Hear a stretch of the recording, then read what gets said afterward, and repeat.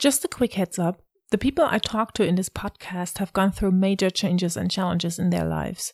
So, on occasion, there will be very explicit language and content. You have been warned. I continued to be the good Muslim girl. Then at 18, I had my first sip of alcohol, and there I think things changed a little bit.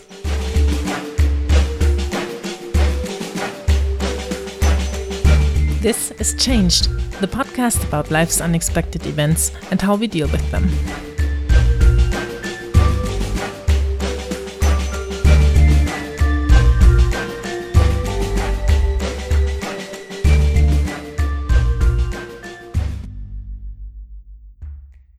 I mean, I'm light-skinned. My hair is not very dark. People see me on the street, they won't say that I'm half Arab. My father is Egyptian, my mother is Swedish. My brothers and I were raised in a third culture in Dubai. And can you tell me a little bit about your childhood? What was it like growing up there? It was a very different Dubai to the Dubai that people know now. It was quite in the beginning of its existence, as it's not a very old country. So I remember desert. Just empty desert. Long roads with desert on either side. It's not as outdoorsy as Europe is.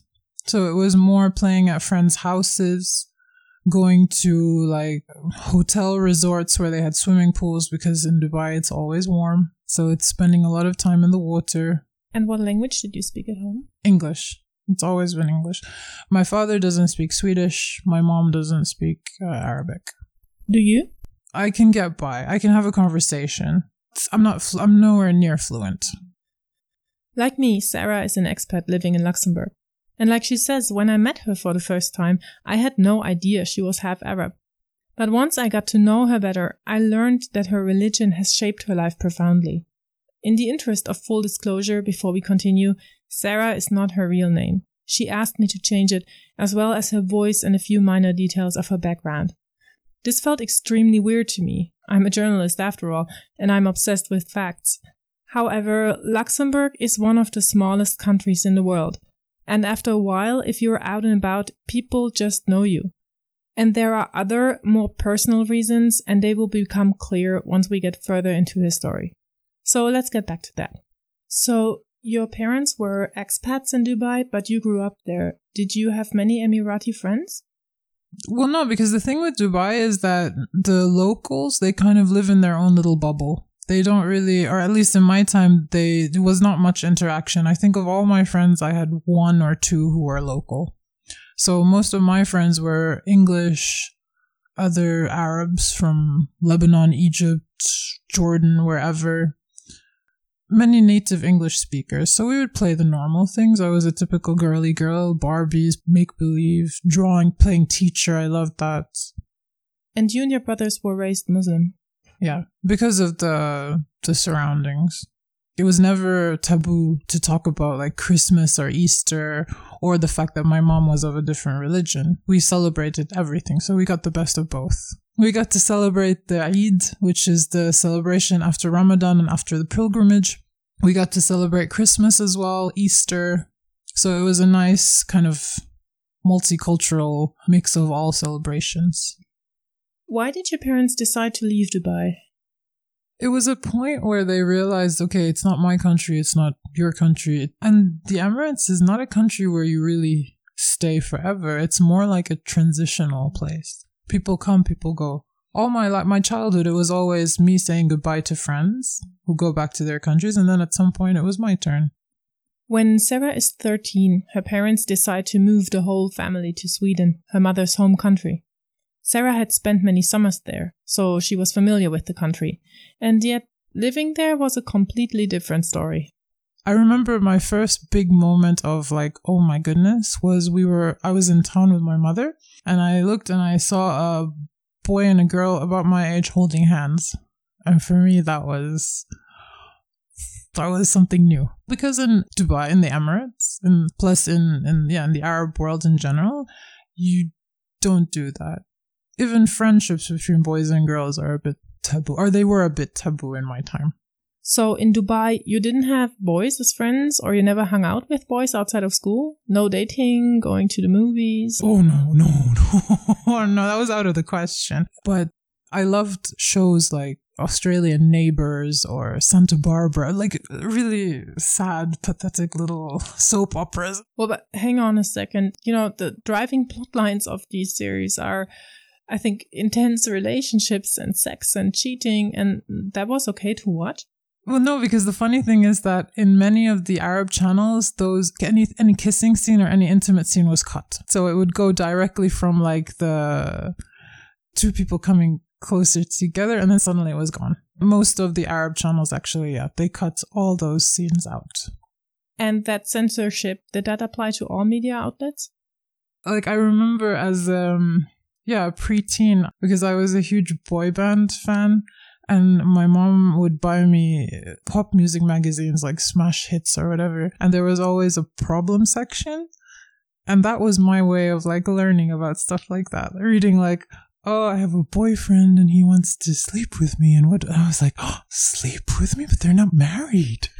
So it was very sheltered in that sense. So in the new country, Sarah is culture shocked to the core. Just picture this. A 13-year-old girl who has grown up with Muslim values and traditions, and on her first day of school in Sweden, people show up in hot pants, t-shirts, and shorts. Obstacles are everywhere, and often where she least expects them. In the school canteen, I mean, I didn't even think about the fact that there could be pork in the school food, because back home it was like normal. Of course it's not going to be pork. And that's why they had sausage, and I had one. And some people decided to tell me only after I had eaten half that, oh, by the way, it's pork. That must have felt awful. How did you react to that? That sucked. I felt guilty, but then I thought, okay, but I didn't know. But then it made me kind of feel the need to keep my eyes open more. Did you talk to your father about that? No. No.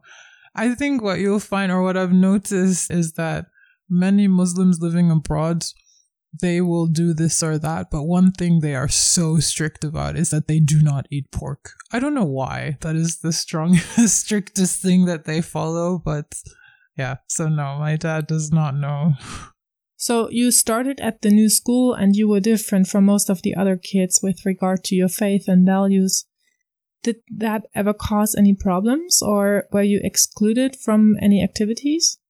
I never felt excluded. I think the only time something came up was during Ramadan, because I followed Ramadan then, and people would find it really bizarre that I couldn't eat during the day, and especially that I couldn't drink, because I had friends in Sweden, but the things that we did together, it was different. It was the same as back in the Emirates. It was coming over to my place, listening to music, doing stuff together, but not really going out. But you were living in one of the most liberal European countries. And did you and your friends never talk about boys or anything? I mean, you were teenagers after all.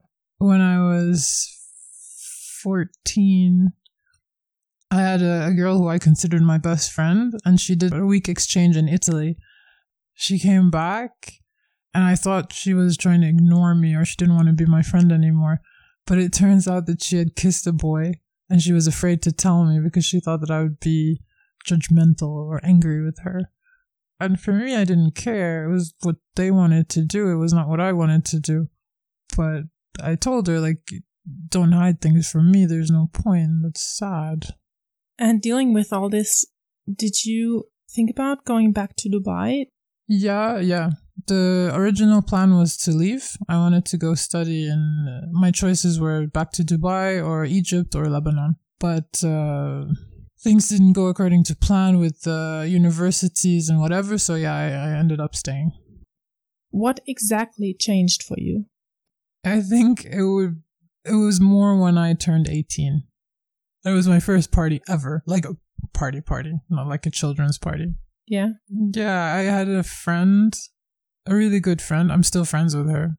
And we went, it was a hip hop party. And she had bought cider. And after 3 sips, I was drunk. I was like, oh, this is fun. Yeah, it went downhill from there, I think. How did your parents feel about that, your father? It was a long, difficult journey, but I think we're good now. I think it took time. It took a long time.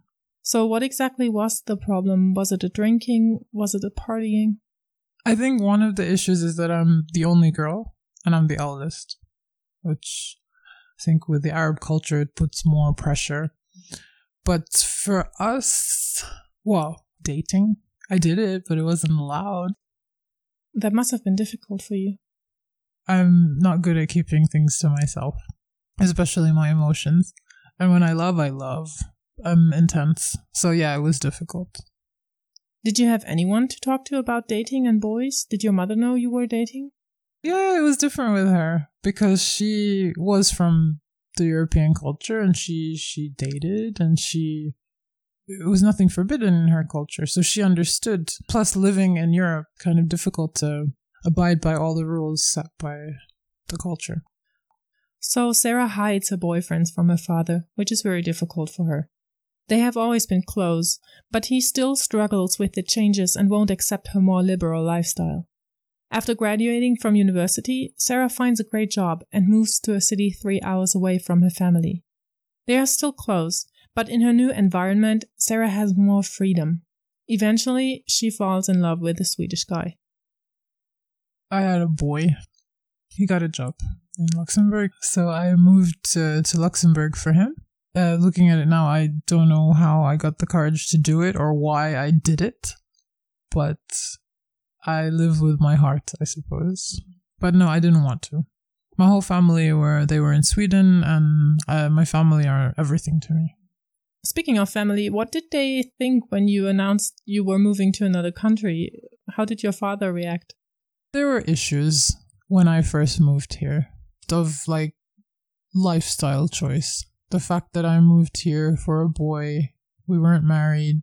It's not really the thing that he would have hoped for his daughter. And after all you have told me, that must have been a huge step for you as well. I mean, that pretty much goes against any rule you used to live by.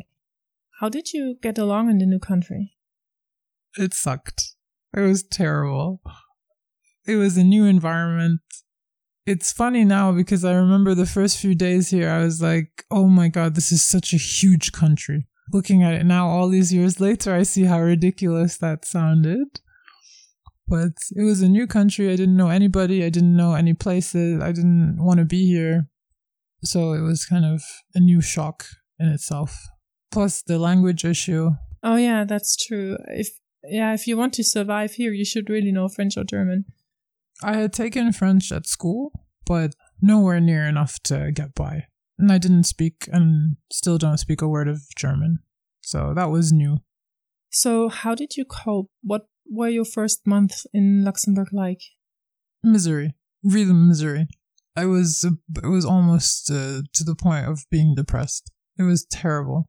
I remember Sundays were the worst. I don't know why, but Sundays were miserable. I would cry, like, from the moment I woke up until I went to bed. It was horrible. It took 3 years, to be honest. It was 3 years of culture shock. And after the 3 years, what was different? I made more friends. I kind of opened up to the idea of adapting and trying. Consciously, I tried to learn French as well.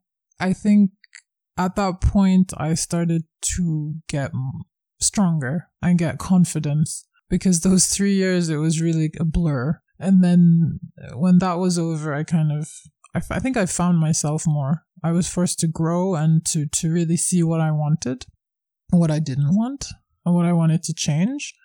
And I think through the people who I had met, I grew and I became strong enough to make a big decision. At that time, Sarah takes a deep breath and a long, hard look at the last 3 years of her life. She realizes that her relationship is not working anymore and breaks up with her boyfriend. Everyone back home expects her to come back to Sweden. But Sarah surprises everyone when she tells them that she might just stay put for a little while longer. After all that misery, why did you end up staying in Luxembourg? Well, at the point when the relationship ended, I was in a good job. I was happy with where I was working. And not too long after, another boy came along. Did you feel different about your new home now? I feel, and I've always felt that Luxembourg is like a European version of Dubai. I mean, Dubai, it's over 50% of the population are actually foreign. And it's a similar, okay, not 50% in Luxembourg, but you have a big amount of population. They come from here and there. And it's the same. It's like a melting pot of cultures. And that's what I love about here. So you have been living in Europe for about 20 years now. What impact has that had on your faith? I think I'm good. I think I'm finally at peace. I think that's important. I'm not in constant conflict or feeling guilty that I'm doing this or that and I shouldn't be.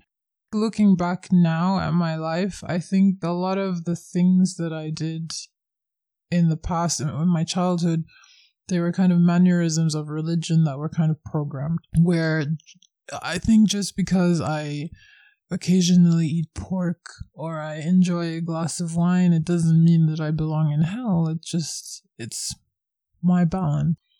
It's more about being a good person and having morals than praying 5 times a day or fasting for a month. So you don't observe Ramadan anymore? Not every year. This year I lasted a week. And then weekend came and we were invited and things happen. It's a stupid excuse. But also it's very difficult to do Ramadan in Europe. First of all, because if you are supposed to fully respect the rules, you fast until around 10 p.m., which personally I can't do. It's the thirst that's more of an issue than the hunger. And then, because in the Middle East, life changes completely. Working days are shorter. You really nap all through the afternoon. Evenings you go visit people, you have family dinners, you have a real, it's a celebration. And how are things with your father?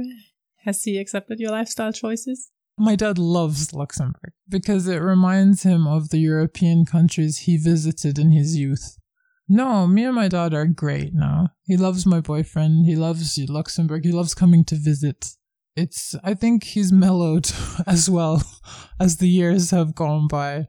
I think we've all realized that honestly life is too short and there is no point wasting time being angry, judging, or just not speaking to each other for little things. Do you still think about moving to an Arab country? Yes, but then I snap out of it. I think Dubai would work because it's very multicultural, but I think I'm too opinionated to survive happily and in harmony in an Arab country, maybe.